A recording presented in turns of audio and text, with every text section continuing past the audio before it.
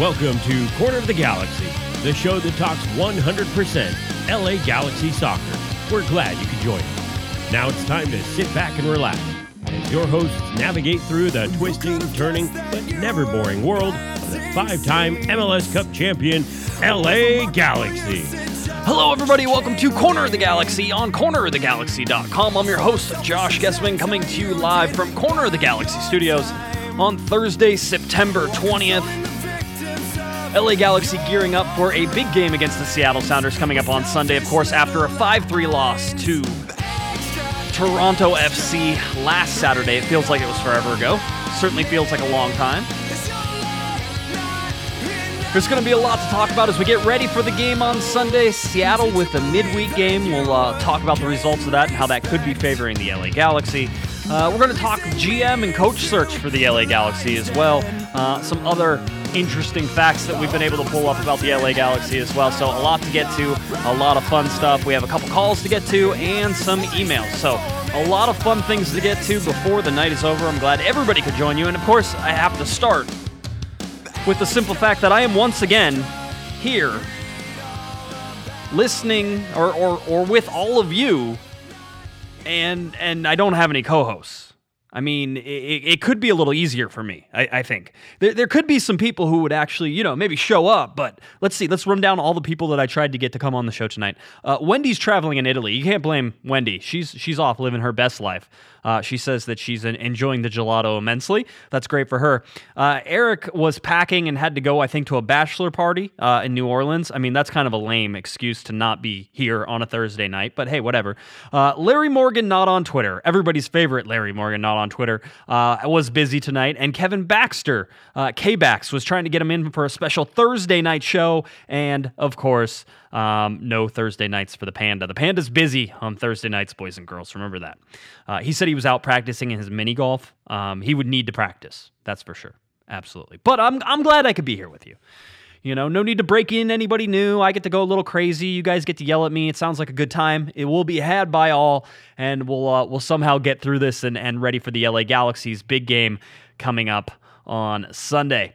So the LA Galaxy, obviously, in a precarious spot. We've talked about it many times.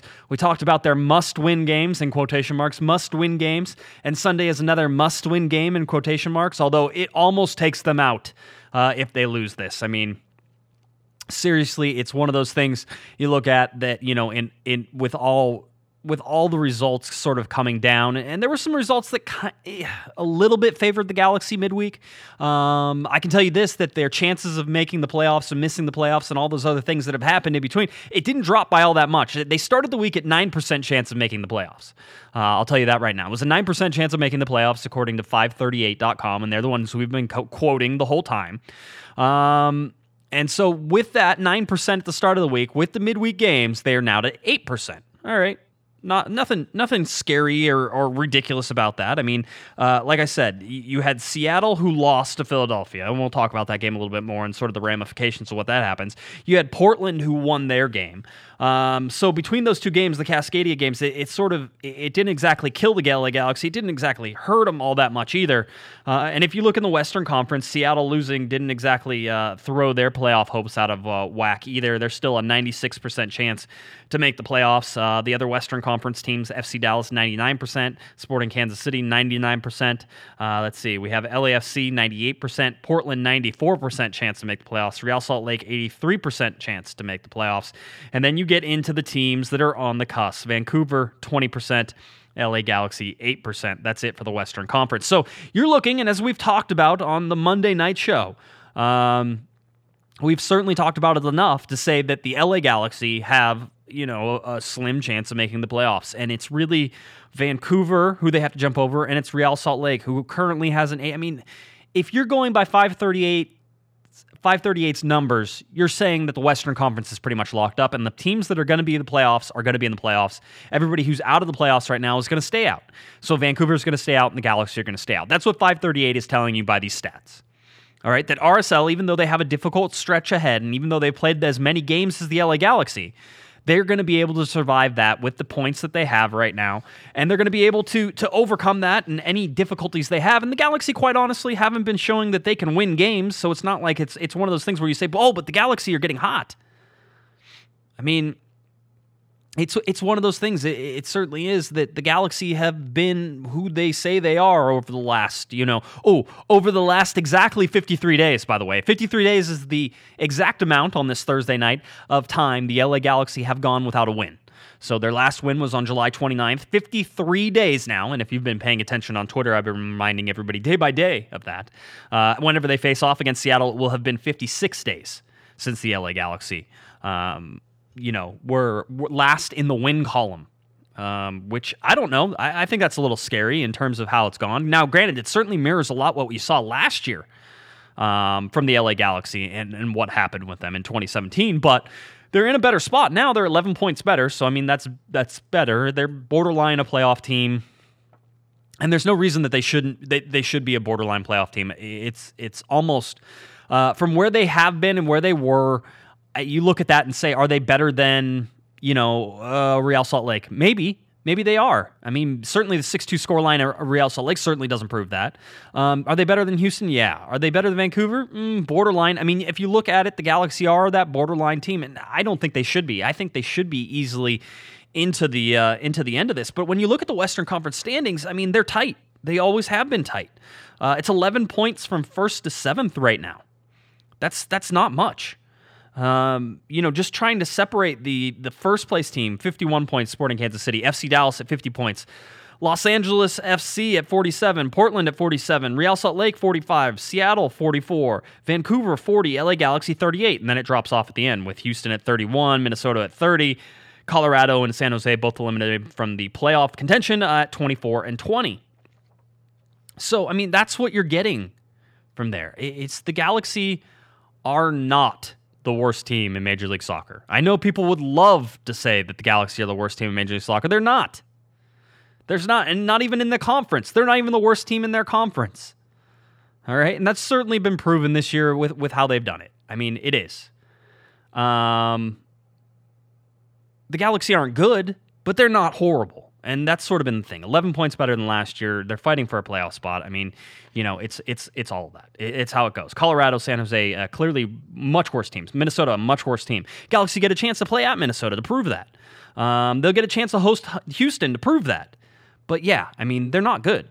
They're not good, they haven't been good. And this goes back to a whole bunch of things. The LA Galaxy, like I said, last one was July 29th versus Orlando City. Remember, that was a 4-3 win.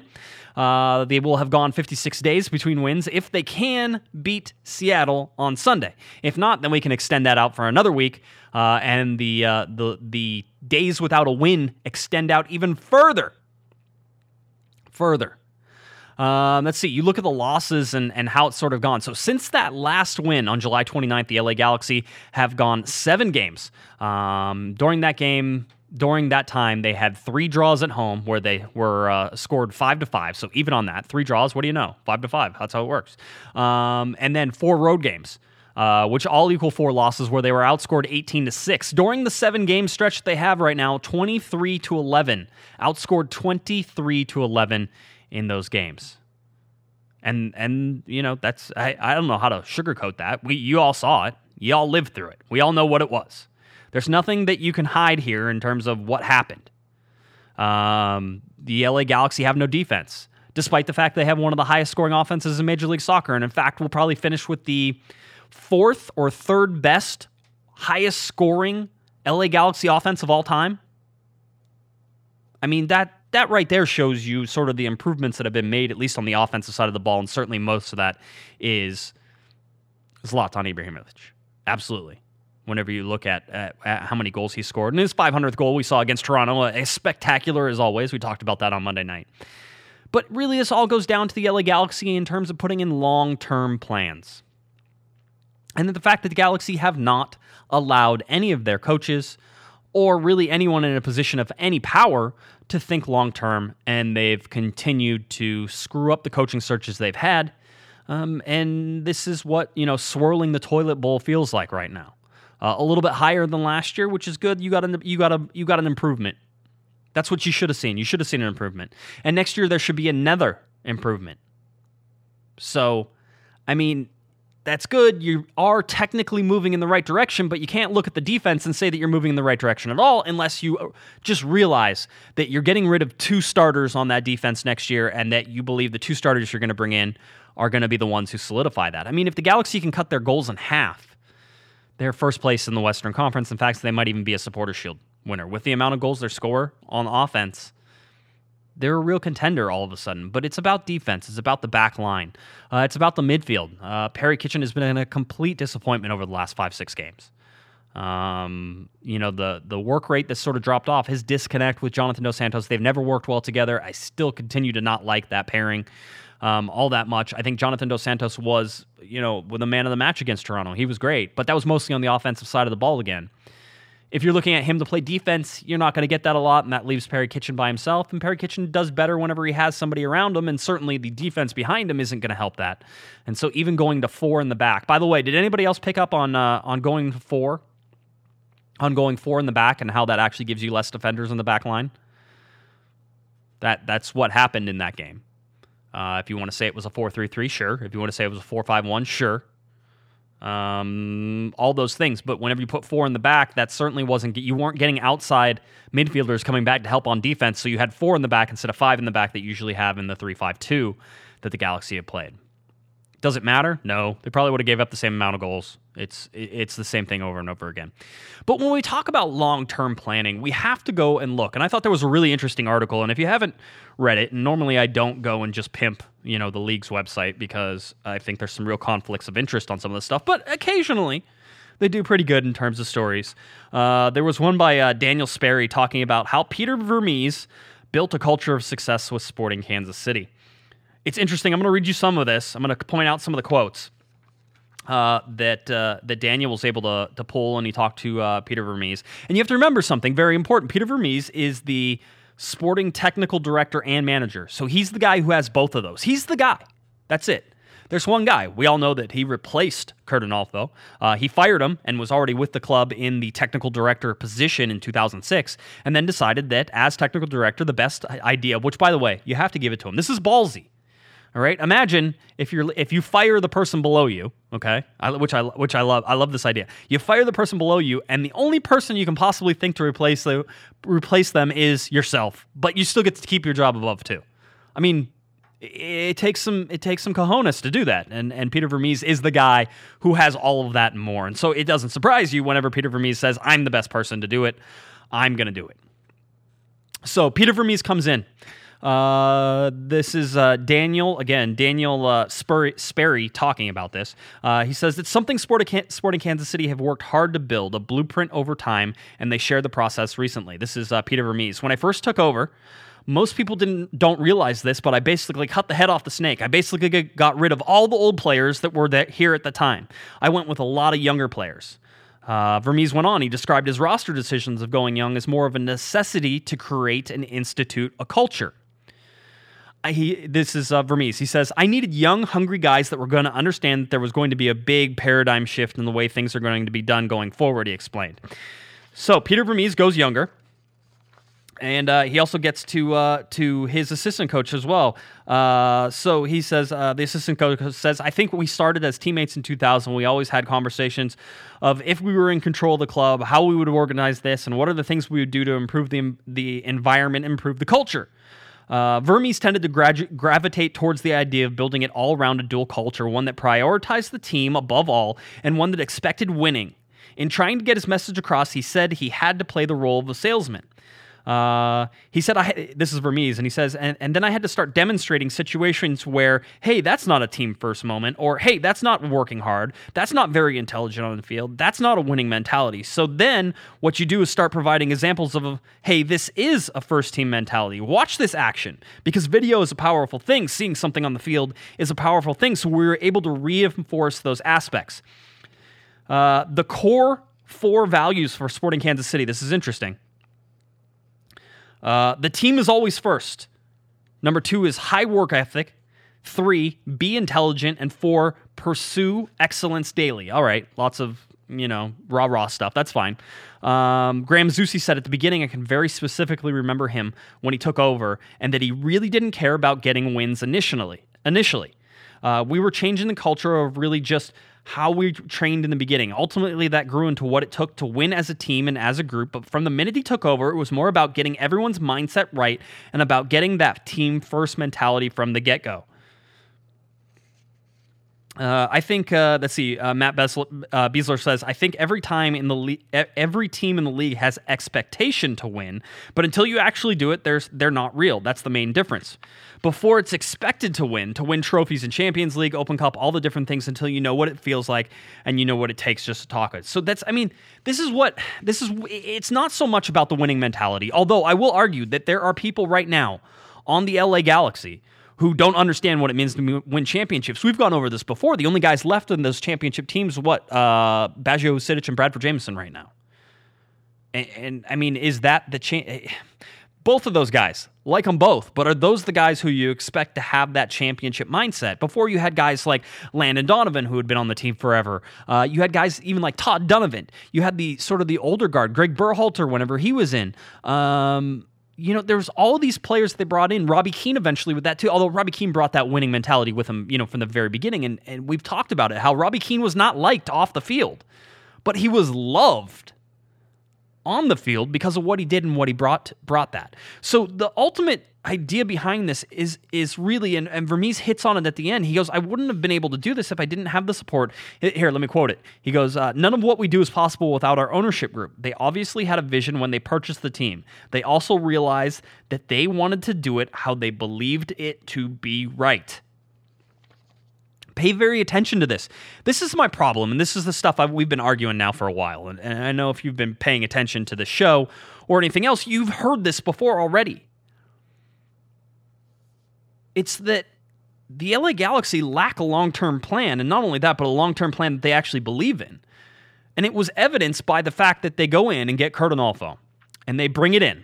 They bring Curt Onalfo in, and then they supply him with a team of, let's just say it's a non-competitive team, and they move a whole bunch of the LA Galaxy 2 guys up there. Now, this is going to be my very small defense of the LA Galaxy during 2017, and it's very tiny. All right, I don't want you to get hung up on it. I'm not making excuses for them. They were riddled by injuries, and all of the older players they expected to play were injured. You had the Robbie Rogers problem. You had AJ Delagarcia. Listen, they did a bunch of this to shoot themselves in the foot. I don't believe that they thought they were going to have to rely on the young guns that much, but they did. And they brought all the kids up. And they failed.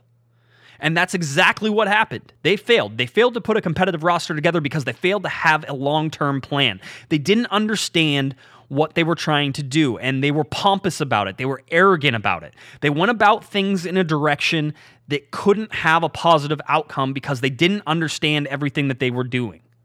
Right? And that goes even from Curt Onalfo, hiring Curt Onalfo. Here's my argument. We're going to listen to a listener who wrote in and says that I need to stop talking about Curt Onalfo being fired prematurely. He was fired prematurely. I'll tell you right there. Ari, your email that I'm going to get to eventually, he was fired prematurely. Absolutely. Because if you have a long-term plan, then you understand that you're bringing in a coach to coach a team over the long term with the competitive team that you're going to give him. You're talking about Curt Onalfo, who didn't have nearly the pull that Sigi Schmidt did. All right, didn't have nearly the pull that Sigi Schmidt did. And we are talking about Sigi Schmidt, who was supposed to be in charge of player personnel, which we have told you from basically the very beginning, didn't have full control of player personnel. Well, Curt Onalfo was never even promised any of that.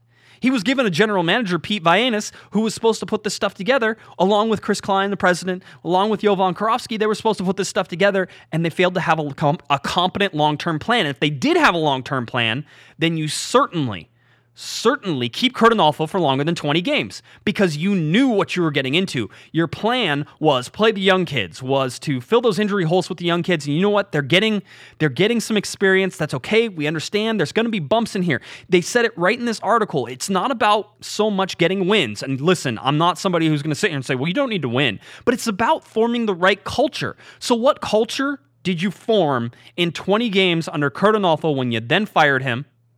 You bring in Sigi Schmidt, who couldn't get a hold of that team and didn't coach it for the last, 14 games of the season. You saw the LA Galaxy just nosedive. I mean, with Analfo, they sputtered. It's kind of like this year. They sputtered, they stopped, they started. They had an unbeaten streak. They had a losing streak. All those things. But it wasn't until Siggy Schmidt showed up that it nosedived. All right? And you look at all that and, hey, that's all great. That's fine. You can do that. But what's your long-term plan? When you fired Analfo, you said, hey, we didn't have a long-term plan. We expected you to pull miracles out of your butt by playing these kids. That's what I'm trying to say right now, is that with a long-term plan, you don't fire Curt Analfo. Maybe you don't hire Curt Analfo. Maybe that's what happens. That's fine too. You can make that argument, and that's fine. But the bottom line is, without that plan, without an understanding of what it was going to take to make that plan happen, you got 2017. And then, instead of going on a coaching search and having a long-term plan for what you wanted to see the LA Galaxy look like in 2018, 2019, and 2020, in 3 years, you should have a 2 to 3 year plan. Without doing, they get Siggy Schmidt in, who immediately sees that there are deficiencies all across the LA Galaxy organization. What does Siggy do? He understands those deficiencies, says he's only going to be here for 2 years, but is going to try to fix those things. He's going to tell you what they are, and he's going to try to fix them. You let Siggy Schmidt put together a team. For the most part, you still meddle, you still prod, you still deflect and defend and slow down things that are supposed to happen, and you don't give Siggy the full support that he needs. You certainly don't implement all of the corrective actions that he saw. And this is what you get. I mean, listen, Siggy came in his day 2, and Kevin's told this story. And I'll even relay what Kevin said on Twitter just to make sure that everybody understands how this all sorts of goes. But on day 2, he comes in and Jelle Van Damme says, I'm out. I need to leave. Siggy Schmidt, being a man manager of some reputation, I mean, certainly there's people who don't like him. I think there's people on this LA Galaxy team who didn't like him at all, especially those people who weren't playing.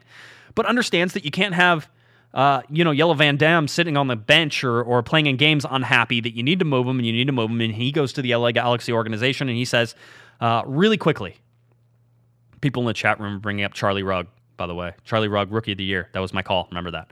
But no, you have Siggy Schmidt goes to the LA Galaxy organization and says, all right, who else do you have? Who else is on the list? By the way, a list that Siggy says every other team in Major League Soccer has. These are lists of players that you have scouted ahead of time, that you've looked at, that might become available. It's a list that constantly evolves. It constantly changes. You add people to the list. You take people off the list. This is a list that you should have at least 2, maybe 3 deep at every position. Because if somebody goes down with a season-ending injury and you need to replace somebody, or somebody becomes available, somebody gets hurt, somebody wants moved, all those things, you have to be prepared ahead of time. You can't just throw something together. Instead, the LA Galaxy, without that list, go out and get Michael Ciani. Michael Ciani wasn't playing at the time. Remember, he was out of contract. I don't think he had played since June or maybe even May of the year before. So there was no chance for the LA Galaxy to pre-scout him. And they didn't have a list. So that's how you get Michael Ciani. And by the way, I would say that there is even some discussion about whether or not you should assign Michael Ciani to a 6-month contract or whether you sign him to an 18-month contract. And I think there was indecision and argument inside of the LA Galaxy organization on that idea. That's my personal opinion on it. All right, that's what I'm saying, is that there's this constant list and involvement that you have to do. It's a long-term plan. That scouting you have is these little short-term things that you do. I can tell you right now that it looked like Curt Schmidt had been out of the country for a large portion of the time since the season started.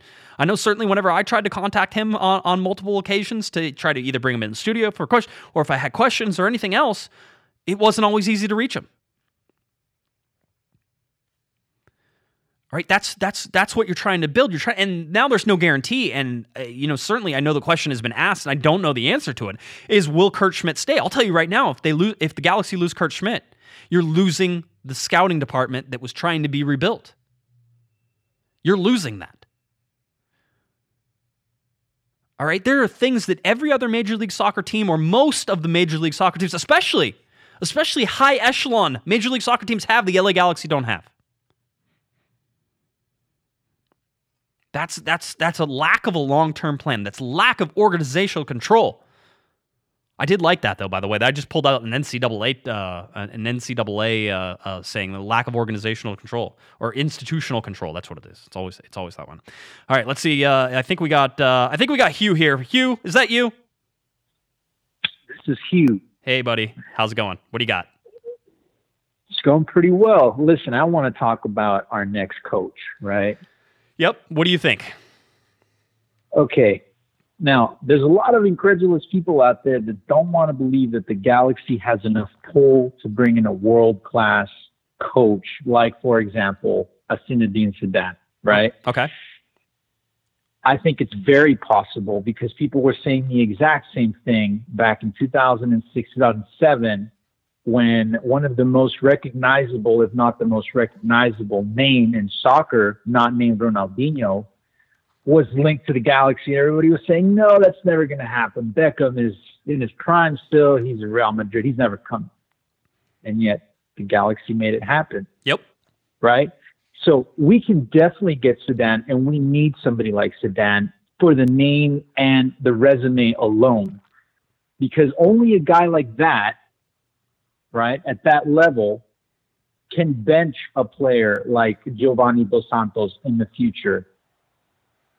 And I witnessed that last night during the Atlanta game when I was scratching my head saying, where is this kid, Ezequiel Barco, the most expensive signing in league history? He's on the bench. Yeah. Why is he on the bench? Apparently, Tata Martino benched him for whatever reason. I mean, I'm sure his suspension's over for sleeping with a girlfriend or whatever. I think that's still it, by the way. I still think that Tata is sort of sitting there saying, until everybody feels okay about this situation, you're probably not playing. That's a number one no on the team. But yeah, go ahead, continue. You're right. Of course. I mean, you can't just sit a player like that, though, that's worth that much money if you're a no-name coach. Because you lose the team, you lose the respect of that player. Yeah. So, well, here's the thing. I will tell you, and the only thing that the thing that I really feel is the difference between a Beckham landing, 2007, is that you look at who was in charge of the Galaxy at that time, and certainly Tim Leiweke was steering the boat. I don't think the Galaxy have ever recovered. We talk about the Galaxy not recovering from Bruce Arena departing. I think the fact that when Tim Leiweke left, the Galaxy really had no answer or no understanding of what that was going to do in terms of the hole it was going to open up. Everybody knew you were going to miss him, but the fact is that everywhere Tim Leiweke has gone in Major League Soccer, certainly with Toronto after a little while and building up that roster and understanding what it takes, you have a guy who has vision and long-term planning and understands the long-term plan. I think, really, Hugh, my whole thing is I agree with you up to some. I would never count the Galaxy out of getting anybody. But I will tell you that right now within the league, the word is that nobody wants to go to the LA Galaxy because they're a mess.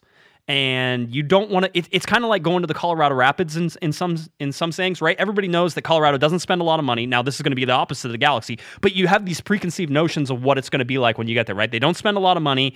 They're going to ask you to do stuff on a shoestring budget, and you're going to have to play players that people have passed over and that other people don't want in order to try to be competitive in Major League Soccer. And every once in a while, you might strike gold, but ultimately, what probably is going to happen is you're going to get fired from that job, and you're not going to have a lot of success, and it's not exactly a career building place. I would say that with the LA Galaxy and the reputation that they have right now, that is sort of the feeling. And I'm sure there will be people who think that they can go in and control the LA Galaxy and do what they want. But you had Sigi Schmidt go in there and not be able to get control over a front office that wouldn't allow him to do some things that he wanted to do.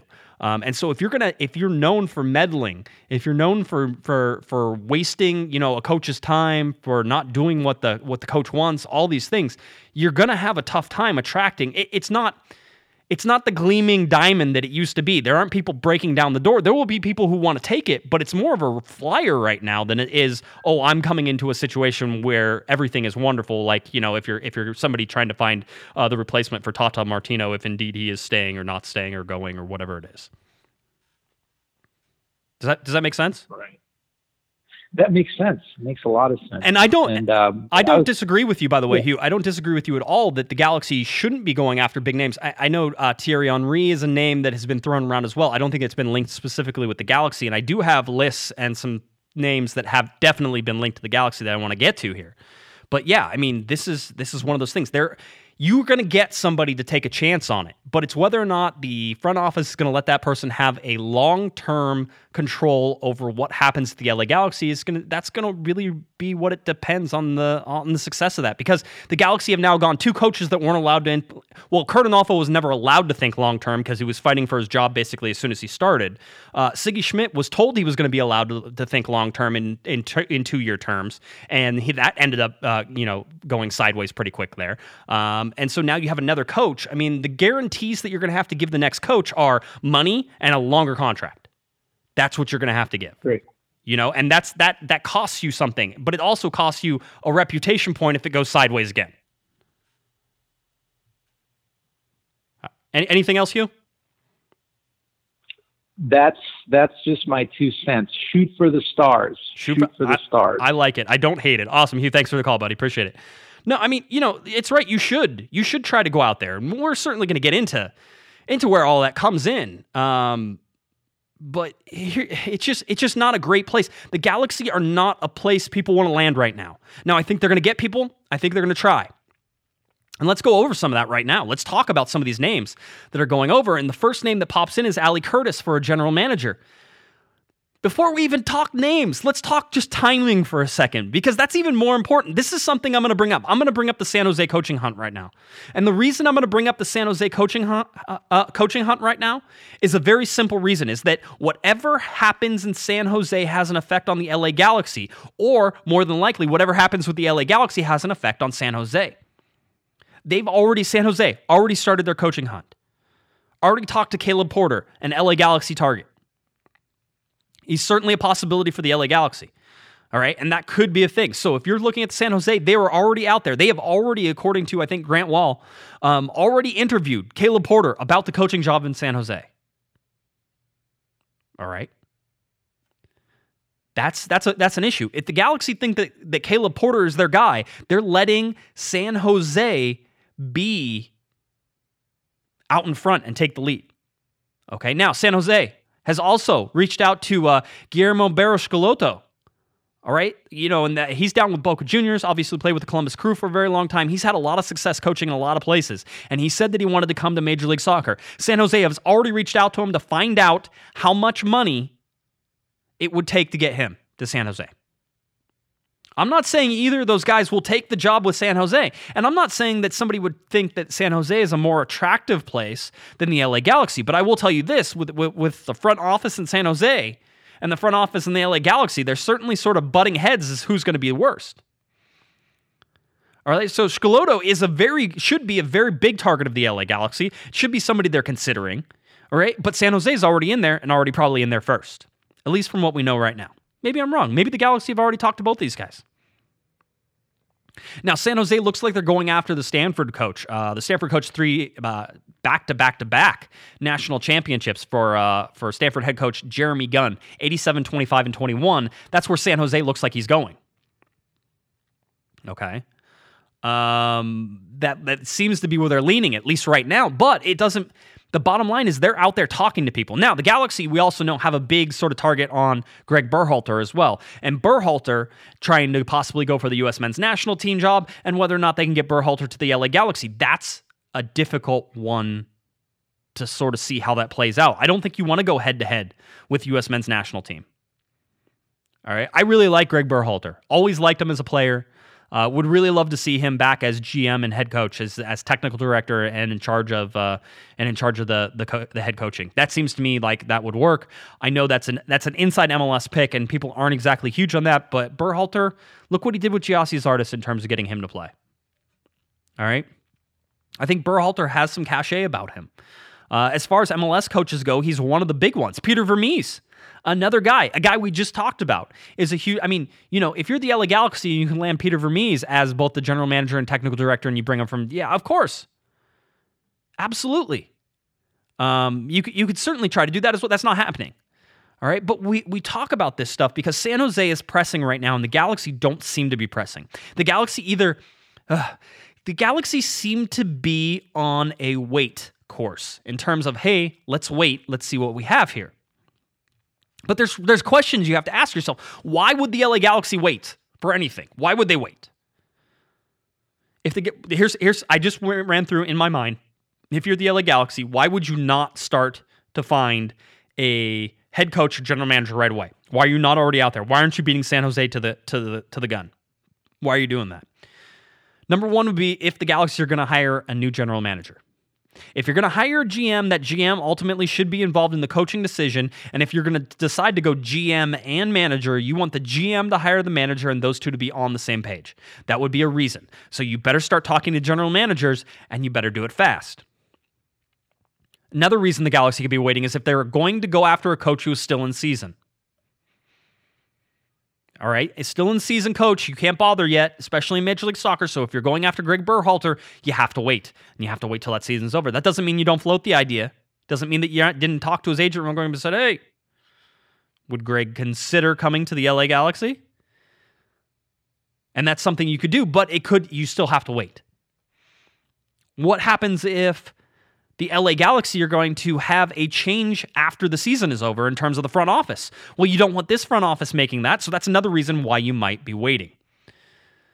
And what happens if you're the LA Galaxy, if you try to hire a coach before a new GM, and how does that go into long-term planning?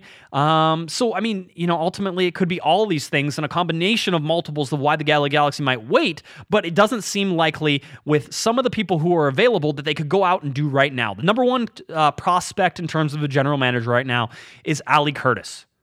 All right, Ali Curtis, 39 years old. He played, I think he was at Duke, was a very successful college player in Duke. Eventually went to work for the investment bank JP Morgan through 2004, 2007. And then, of course, we know him as the club's sporting director for New York Red Bull. He was hired there in 2014, but had to leave after the 2017 season was over, whenever there were apparently disagreements between him and Jesse Marsh. So Ali Curtis is out there. So if you go out and you're looking for a general manager, Ali Curtis is probably top on your list. But that also means you're opening up a position in the front office right now, because technically Pete Vagenas, even though he's the VP of soccer operations, probably takes most of the GM roles. So that's another reason why you might be waiting in terms of some of these things. So that happens. So you have to keep an eye on it. I'll tell you right now, it wouldn't be surprised at all if the LA Galaxy sacrifice Pete Vagenas after the season. Look at what's going on with Chris Klein, and certainly he's embattled right now. 5-year contract extension. The LA Galaxy have had 2 horrible seasons. It looks like this one's going to, end with missing the playoffs as well. Well, he has guys around him he can sacrifice in order to make himself look like he's doing stuff. Pete Vagenas is one of those guys. I think Jovan Kirovski is one of those guys. So it wouldn't surprise me if that happened. And if that does, then you're looking at possibly a GM hire. And if you go GM hire, Ali Curtis is a guy. Craig Weibel from RSL is another guy who maybe you could lure. I mean, you can go down to some of these other teams and try to lure. Tim Bezbachenko, the GM of Toronto FC, you're probably not going to get him. But I'm just saying, in terms of general managers and what it looks like, these are the guys that you need to look at and understand. These guys did it well. Carlos Bocanegra does not get enough credit as technical director at Atlanta. All right.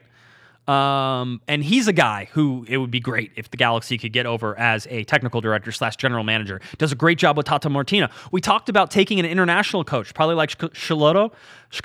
God, I can't talk today. It's been a long day.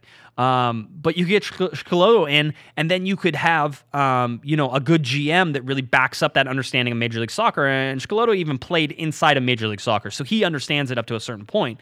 But I don't know that you have to just throw him in with the rules and everything else, and he's been coaching outside of it, and you expect him to understand it. You bring in a GM who understands that and puts that in perspective. Those are the names that are sort of out there, and, my list's a little old. There are some guys who maybe you said, hey, these guys weren't great. But these are the general managers. So if you're going general manager, then, Ali Curtis is probably your guy. And that's probably your number one. And I think that would be a great... You know why I like Ali Curtis? Because he's the guy who does long-term plans. He's the guy who can probably go into your organization and say, this is healthy, this is unhealthy, we need to fix this, we need to reinforce this, we need more scouts, we need an analytics department, we need all of these things. Ali Curtis can be your guy. All right, so, again, we're always trying to balance, but if you're getting Greg Berhalter, you're probably not bringing in Ali Curtis. If you're going to Berhalter comes in and he's the technical director and GM. You probably leave that. Porter probably is a GM guy, probably can work with a guy like Ali Curtis. So if you're going after Porter, then Ali Curtis might be a good hire there. There's all these balances to it, but the Galaxy have to come up with their plan and stick with a long-term plan. That's ultimately what this whole show is going to be about, is no long-term plan and no ability to let anybody implement that long-term plan and how that sours the coaching pool against you. Do you think Thierry Henry is going to come over to Major League Soccer? And by the way, Thierry Henry would be, I think, an amazing hire for the LA Galaxy. You talk about big names. Zinedine Zidane, of course. But you need a GM with those guys. So get somebody like Ali Curtis. Ali Curtis would be a smart hire, and if the LA Galaxy aren't already talking to him to bring him in, or if they already don't have a plan to go GM, technical director, head coach in one person, then Ali Curtis is your guy, and they should already have him on the squad. All right. So in my mind, if I'm putting this together and I sit there and I say, okay, if I'm probably not going to get Greg Berhalter, which you're going up against U.S. men's national team, we think that's probably likely. Maybe they're not. Maybe they're not going up against it. But if you're not going to go with a guy who's going to be all it, if you're not getting Peter Vermees from Sporting Kansas City to come over and take over your entire operation, then Ali Curtis is your hire, and he should be on the staff right now. 39 years old, relatively young. He is the guy you want to see. I have no arguments about it. I don't know if the Galaxy will go after him. I think they should. But that would be where I would start. And then you have the flexibility to go with Porter. You have the flexibility to go with an international coach. You can find somebody, but you get Curtis in, start laying the groundwork, understanding how the Galaxy are going to play, understanding who's staying, who's going, all those things, and then you let him stay for 3 years, at least. It's at least a 3-year contract. I would say a 5-year contract. And whoever you bring on a coach is 3 years for a coach. The next coach you hire cannot be fired for 3 years. That's where you get this from, okay? This is about long-term planning. You have to be able to implement a plan. You can't do that in one season. That's what you need to see from the LA Galaxy. I'm not sure you get it. I'm not. Now they're competing with San Jose in the coaching hunt, and if they relax too much, they don't pay attention, San Jose is going to hire a coach that they wanted to hire. That's where you're getting. I mean, that's where ultimately you get with some of this stuff. Is whenever you start really analyzing these things, this is where you need to go. All right? Oh, 56 days. It's hard for me to imagine the Galaxies haven't won since July. It's been a long time since we've even been at StubHub Center, right? I mean, that's really what you're talking about. It's crazy. It's crazy that this Galaxy team, who has so much offensive talent, can't get any wins. 7 wins. 7 games in a row, no wins. Wah, wah, wah. So again, a lot of things sort of coming in. Let's get to this email. I want to talk to Ari. Ari has a long email. I'm going to pull some stuff out of here. And being I'm the host, I get to cherry pick. So Ari, if you don't want me to cherry pick, you write a much smaller email. Here, I'll show everybody on the live stream how long this email is. All right, Ari. Let's see what we got.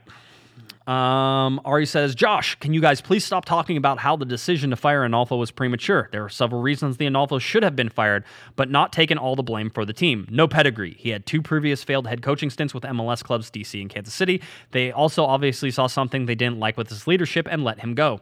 Yes, he did well with the Galaxy too, but he completely lacked judgment in who he thought was going to be MLS caliber players from the G2 side. He should never have been considered for the job to begin with. Though Vianis and Klein likely had more to do with player selection than Kurt, so he just undermined his first one, he willingly went into the season in several unproven G2 players in his 18-man roster. The Robbie Rogers issue went unaddressed until the summer. We know that.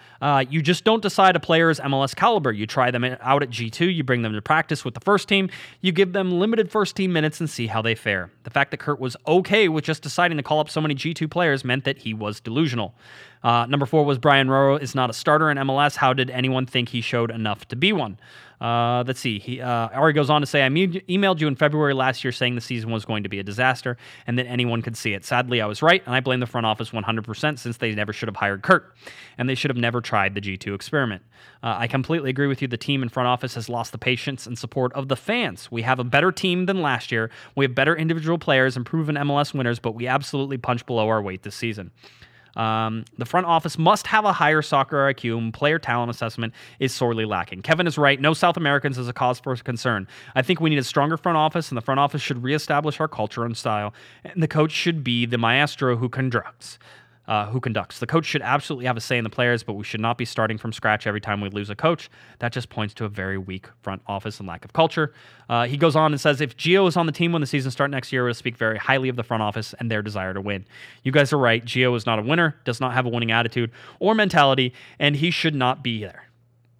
All right. I think that does it. If he doesn't make himself available to the press or show that he wants to be here, then AEG needs to pay him to go away, and let's find a number 10 who wants to be here. Sorry for the frustrated email, but I really appreciate you and your show, as it's my soccer therapy. Thanks, Ari. All right, Ari, thanks for that. I disagree on some of that. I think I covered it, but I don't. You got to the ultimate thing there. I think the weaker front office is certainly a thing that you have to look at. It's something that we've talked about. It's very obvious, in fact, in most cases. All right, let's talk to Brian. Brian from Hawaii, who now is in Greece. All right, so Brian from Greece. So going a little international here on COG. Brian wanted to call in because he found an awesome stat. I'll use awesome in quotation marks to talk about the LA Galaxy. Here it is Brian. Hey, Josh. This is Brian in Greece. Couldn't watch the game, obviously. It's kind of difficult to find it out here, so I started looking up a bunch of facts and all that, so I got a really depressing one for you. This is the most amount of goals that the Galaxy has ever given up in a 5-game period. Seriously. They allowed 19 in 5 games. Even like last June and July when RSL beat us 6-2 and we gave up all those, we still didn't even come close to 19. Back in 2007 in that 6-match losing streak, not even close. 2006 was the 7-match losing streak, not even close. Even in 1998 when teams were scoring like 8, 7, and 6 goals, it should have been the other way around, per side, even then the Galaxy never gave up 19 goals in 5 games. They always rebounded in a different game. But this just seems like there's no rebound whatsoever. This is literally the worst 5-game stretch I think they've ever had. And that's pretty sad. All right. I like Brian's ending there. And that's pretty sad. Da-dump. Brian calling from Greece. I wonder how much that phone call costs. We should probably, maybe we need to do like a GoFundMe for Brian just so he can make phone calls to us. So Brian's certainly doing a good job calling in from Greece. We appreciate Brian. No, a horrible stat. We went over the stats a little bit and sort of talked about it. It's not good for the Galaxy. It's not good at all. And unfortunately, that's sort of where we've been at for a while with the LA Galaxy, is that you can't trust them. You can't trust them at all, as a matter of fact, to get a win against bad teams, or, quite honestly, to lose to good teams either. They're sort of one of those enigmas. We're going to get ready to talk about Seattle here just a little bit, but I wanted to go over some games, and I went through and I charted the entire Western Conference for this weekend coming up, and the games to sort of watch. There's 3 games, really, that you might want to take a look at. The first one is FC Dallas at Vancouver. Vancouver obviously sitting just 2 points ahead of the LA Galaxy. FC Dallas sitting in second place in the Western Conference. They are headed up to Vancouver, where they will take on FC Dallas. And when that happens, you're hoping that FC Dallas wins that game if you're an LA Galaxy fan. The other game you're also looking at that is going to have a lot of ramifications outside of the game between Seattle and LA Galaxy is going to be Real Salt Lake. Real Salt Lake travels to Atlanta. You have to imagine that Atlanta loses that game after Atlanta just had to come back and beat San Jose 4-3 and see that game the way that it ended and all that stuff. So you have to imagine that Atlanta at home is going to beat Real Salt Lake, and that's good because the big thing about Real Salt Lake, while they may be 7 points ahead of the LA Galaxy right now, is that they are on the same number of games as the LA Galaxy. So any game they lose is points picked up for the LA Galaxy. All right, so that's something that you need to understand. Galaxy need to win against Seattle. So those are the 2 games. Vancouver versus FC Dallas and Real Salt Lake at Atlanta are the 2 big games that you're going to want to watch, and I believe both those games are on Saturday. I didn't write it down. I should have, but you can check it out. You can find where you're at, and you'll figure out where the LA Galaxy are and how they look in comparison. The LA Galaxy need a win. We've talked about it. Seattle Sounders currently sit just 6 points ahead of them right now, 44 points. This is a 6-point game, although you don't make up 6 points just like that. You make up 3. LA Galaxy could vault, I say, into 41 points, and that 41 points with Vancouver possibly losing to Dallas puts them ahead of Vancouver. You have now jumped a team, and you need to stay in front of them. And then who do you have the next weekend? Vancouver. there is a path here, boys and girls. There's a path to get into 7th and create a little bit of distance. And then RSL has a difficult schedule down the road. And so if RSL can fall, and at number 5 right now, Real Salt Lake is the team you want to watch to see if they fall. Absolutely the team you want to watch to see if they fall. Now, we talked about Seattle having a midweek game, and let's go ahead and get you ready for this Sunday afternoon game. Sunday, September 23rd, 2018, a 4 p.m. Pacific time kickoff. The game is at StubHub Center. Fox Sports 1 will be your channel. I believe Stu Holden, John Strong, and Katie Witham will, of course, be on the call for Fox Sports 1 for FS1 there on Sunday. So expect a little bit later kickoff time than the 4 p.m., all right? But get there early. I think they're expecting a sellout. I think it's going to end up being a pretty big game. And with Seattle coming in, and it was going to be Seattle comes in on a giant winning streak, a 9-game winning streak that was just snapped by Philadelphia midweek. In fact, they were on a 12-game unbeaten streak, except that Philadelphia just snapped it in Seattle. This was a game that went 0-0 for a very long time. You had Ismail Elfath, the referee, calling just the most bizarre fouls for both ways and both teams. There were 6 or 7 yellow card offenses that went completely unpunished for whatever reason. And then you end up getting to a place where the Galaxy finally get, the Galaxy, where Seattle finally gets a little bit of unluckiness. It was Stefan Frei who made a pass. And Fry's been great for Seattle for so many times. But anyway, Stefan Frei makes a pass. Philadelphia, who's down to 10 men at that time, goes in and scores in the 93rd minute. Thank you very much. Philadelphia walks away with the 3 points, snapping the 9-game winning streak, snapping the 12-game unbeaten streak, and the Seattle Sounders now limp, and literally limp, into StubHub Center. The big deal, of course, this midweek is that Seattle lost 2 players in this game. We don't know what their status will be for Sunday. There is some time for them to recover. But Raul Ruidiaz, who is one of their newest signings, plays at the striker position, has been really dangerous. He left in the first half. Will Bruin ended up replacing him. Will Bruin is still very capable of scoring on the LA Galaxy defense, so don't be that excited about it. But anyway, Raul Ruidiaz comes out with an ankle injury, and Chad Marshall went head-to-head with one of the Philadelphia attackers, and he ended up leaving at halftime. Came back on the field, looked like he shouldn't have been on the field. They took him off the field at halftime, and he came in. The LA Galaxy 10, 11, and 8, 38 points. Seattle Sounders 13, 9, and 5, 44 points. The home record for the LA Galaxy 6, 4, and 4. Seattle on the road is 6, 5, and 3. That's just FYI. The Seattle Sounders have 21 points at home, 21 points on the road. The LA Galaxy have 22 points at home. Don't expect this to be an easy game. It's not going to be. Currently, right now, Seattle dropped a spot from midweek with that loss. They went down to 6th in the Western Conference and 9th in the Supporters' Shield, dropped spots in both places. The LA Galaxy 8th in the Western Conference, 14th in the Supporters' Shield, didn't change at all. The LA Galaxy, of course, winless in 7 games. Last win was on July 29th for Seattle. Their last win was 9-15 at Vancouver. So Seattle comes down with Nico Lodeiro with his 7 goals and 9 assists. Lodeiro and Marshall, quite honestly, I think are the 2 best players on that team. And Chad Marshall possibly being a no-show for this LA Galaxy team only makes it better for the Galaxy. Going against Roman Torres, if you have Zlatan Ibrahimovic going against Roman Torres, or if you have him going against Chad Marshall, I think everybody would like that the Roman Torres matchup a lot better. Stefan Frei has been great, and we'll sort of overlook his little mistake, just his very small mistake that he made, and it ended up costing them the game. 94 saves, 120 shots saved, or 120 shots faced. The LA Galaxy and David Bingham, 107 saves, 166 shots faced. 46 more shots faced by David Bingham. All right, that means something. We've talked about David Bingham. Listen, I'm not going to say he's unfairly criticized for not saving some shots, but most of these aren't really questions. Most of these I don't sit there and go, oh, David Bingham, oh, I thought for sure that you should have saved that ball. There's been some, absolutely. But most of these, I'm like, no chance. No chance at all for David Bingham. So he needs to have, a stronger defense.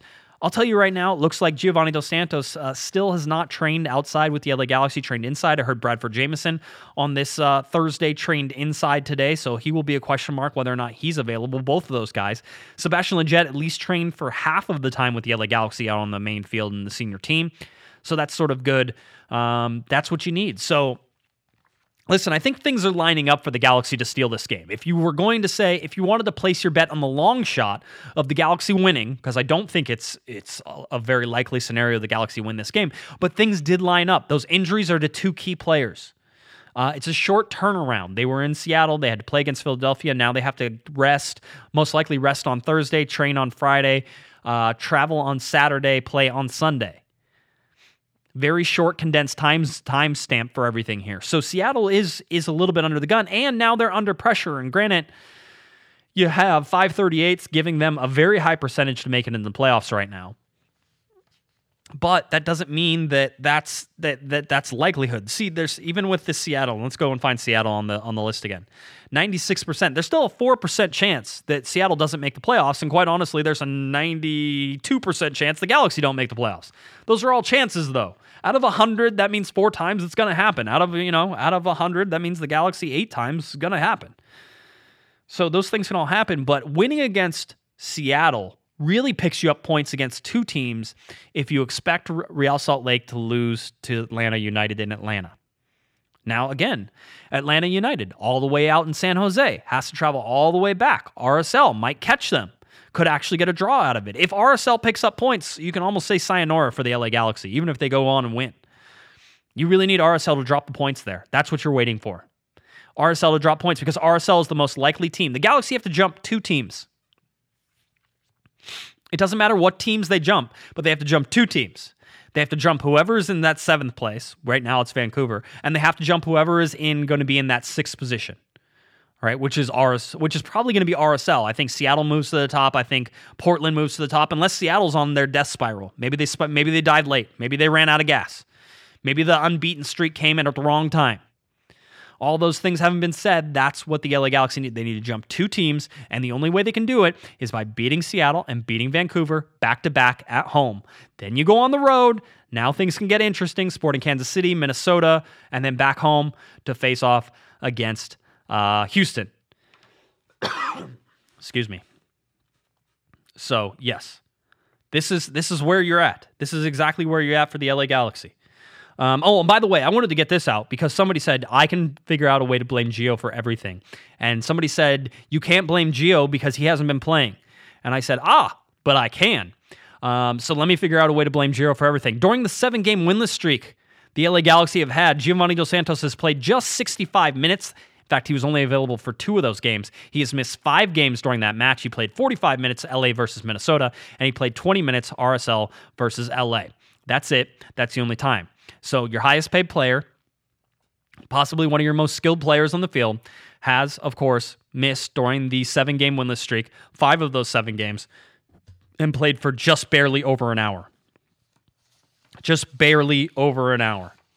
We've gone over these stats before. I don't want to bore everybody in terms of the Gio numbers of the designated player, because quite honestly, all designated players, including Ramon Alessandrini, have all been well underperformers this year.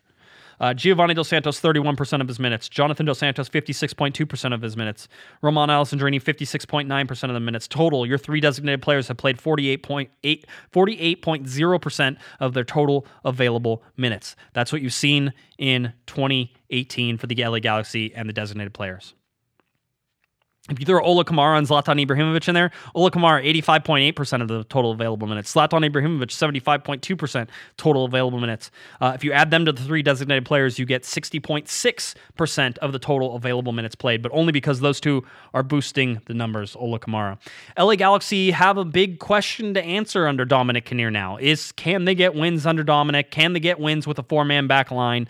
Having the younger kid Bradford Jamieson in there, what does that go out the window now that it looks like maybe he's injured? And if you do, who's really going to play in that offensive role? Is Sebastian Lletget going to be healthy enough to start in that role? So the Galaxy are going to be shorthanded, it looks like, for this team in a position they don't want to be in. In fact, in a position where all 3 of the players play the same position and they don't have anybody. Giovanni Dos Santos, Sebastian Lletget, and Bradford Jamieson. Whoever is healthiest of those, it certainly is something that you have to see. I think that, and they're asking me in the chat room, have you heard if Gio's upset about being here? I don't know that he's upset about being here. I think that Giovanni Dos Santos is perfectly happy to cash his check every week. Generally, whenever he is requested for media, he does not speak. In fact, he hasn't spoken in a very long time to the media. Probably since coming back from the World Cup, maybe he did once. But I can't remember off the top of my head. And quite honestly, he hasn't been available for most of those games, so there's no chance of even asking him things. He and Jonah do definitely go around the Champions Lounge. I've seen it myself multiple times. And even if you talk to some of the security guards, they're going to tell you the same thing, that those guys avoid the Champions Lounge and walking out that way every single time. I'll tell you somebody who doesn't, though. Zlatan Ibrahimovic walks through there every single time after every single game. Hats off. Almost every other player walks through there and signs autographs and does the things. So that's what you're getting from Gio. I think that Gio thinks, I think if I was going to climb into Gio's head and said why he doesn't want to speak to the media, he thinks that no matter what he says, he's going to get crucified. By the way, the last time I requested him, he had a very good game, and we were going to write, Corner of the Galaxy was requesting him to write a positive article on him. All right, because we haven't really got to talk about him so much, and most of the stuff is negative. We thought that him having a good game was a great chance to talk about him. He declined to speak. By the way, he declined to speak in violation of MLS media policies. That's what you're getting right now. I mean, ultimately, and that's what you're going to probably get for him for the rest of the season.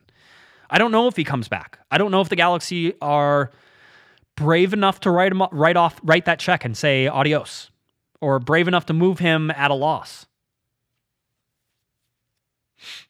That's what you have to do if you're going to move Giovanni Dos Santos. You're going to be at a loss. You're not going to make the money. You just write off $6.5 million, which is what I believe his escalation is going to be. He's at $6 million now. He was at 5.5 the year before. It's kind of gone up about $500,000 every single time. It's probably 6.5. It could be 6.75 in the fifth year. Don't know exactly what it is, but the Galaxy need to write that check. And I think if you're smart, if you can do it, you separate Jonathan and Gio, and I think you get a lot out of Jonathan Dos Santos. I really do. I think you just pull it. I think you absolutely do. I think that Giovanni Dos Santos is a bad influence on Jonathan Dos Santos, and I think I've only heard really good things about Jonathan, and I've only heard how the influence from Gio is a negative to Jonathan and not a positive. I think the Galaxy were hoping that bringing in Jonah was going to be a positive influence to Gio, and instead Gio seems to be a negative influence on Jonah. And if you have to get rid of a bit of both of them, that's fine too. It's fine. I mean, really, it doesn't really matter all that much. That's where you're at. But contract-wise, it says that they should still stay.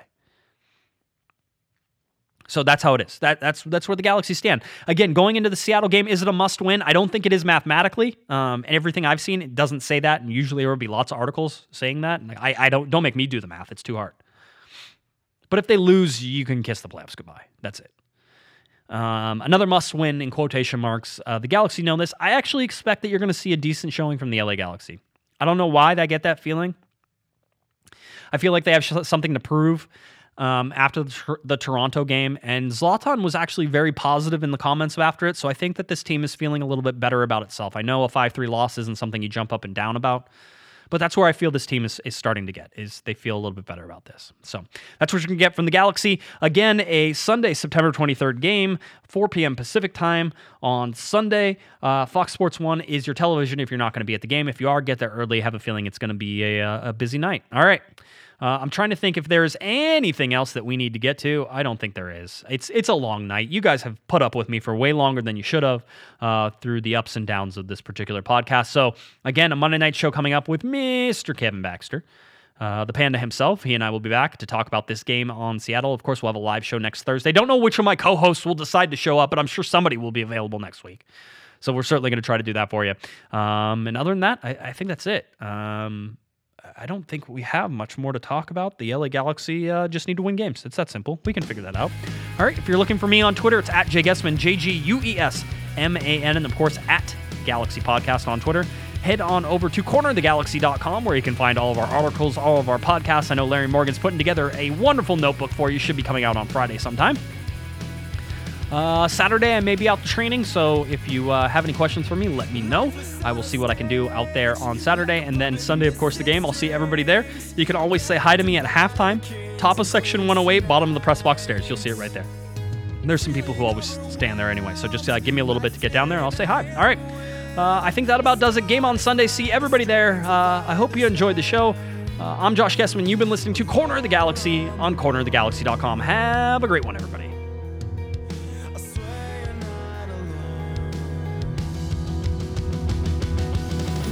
You've been listening to the Corner of the Galaxy podcast on cornerofthegalaxy.com.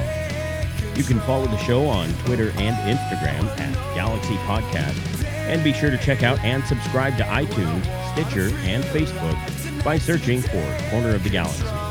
And for all of your independent LA Galaxy news, discussion, and entertainment, including this podcast, head on over to cornerofthegalaxy.com.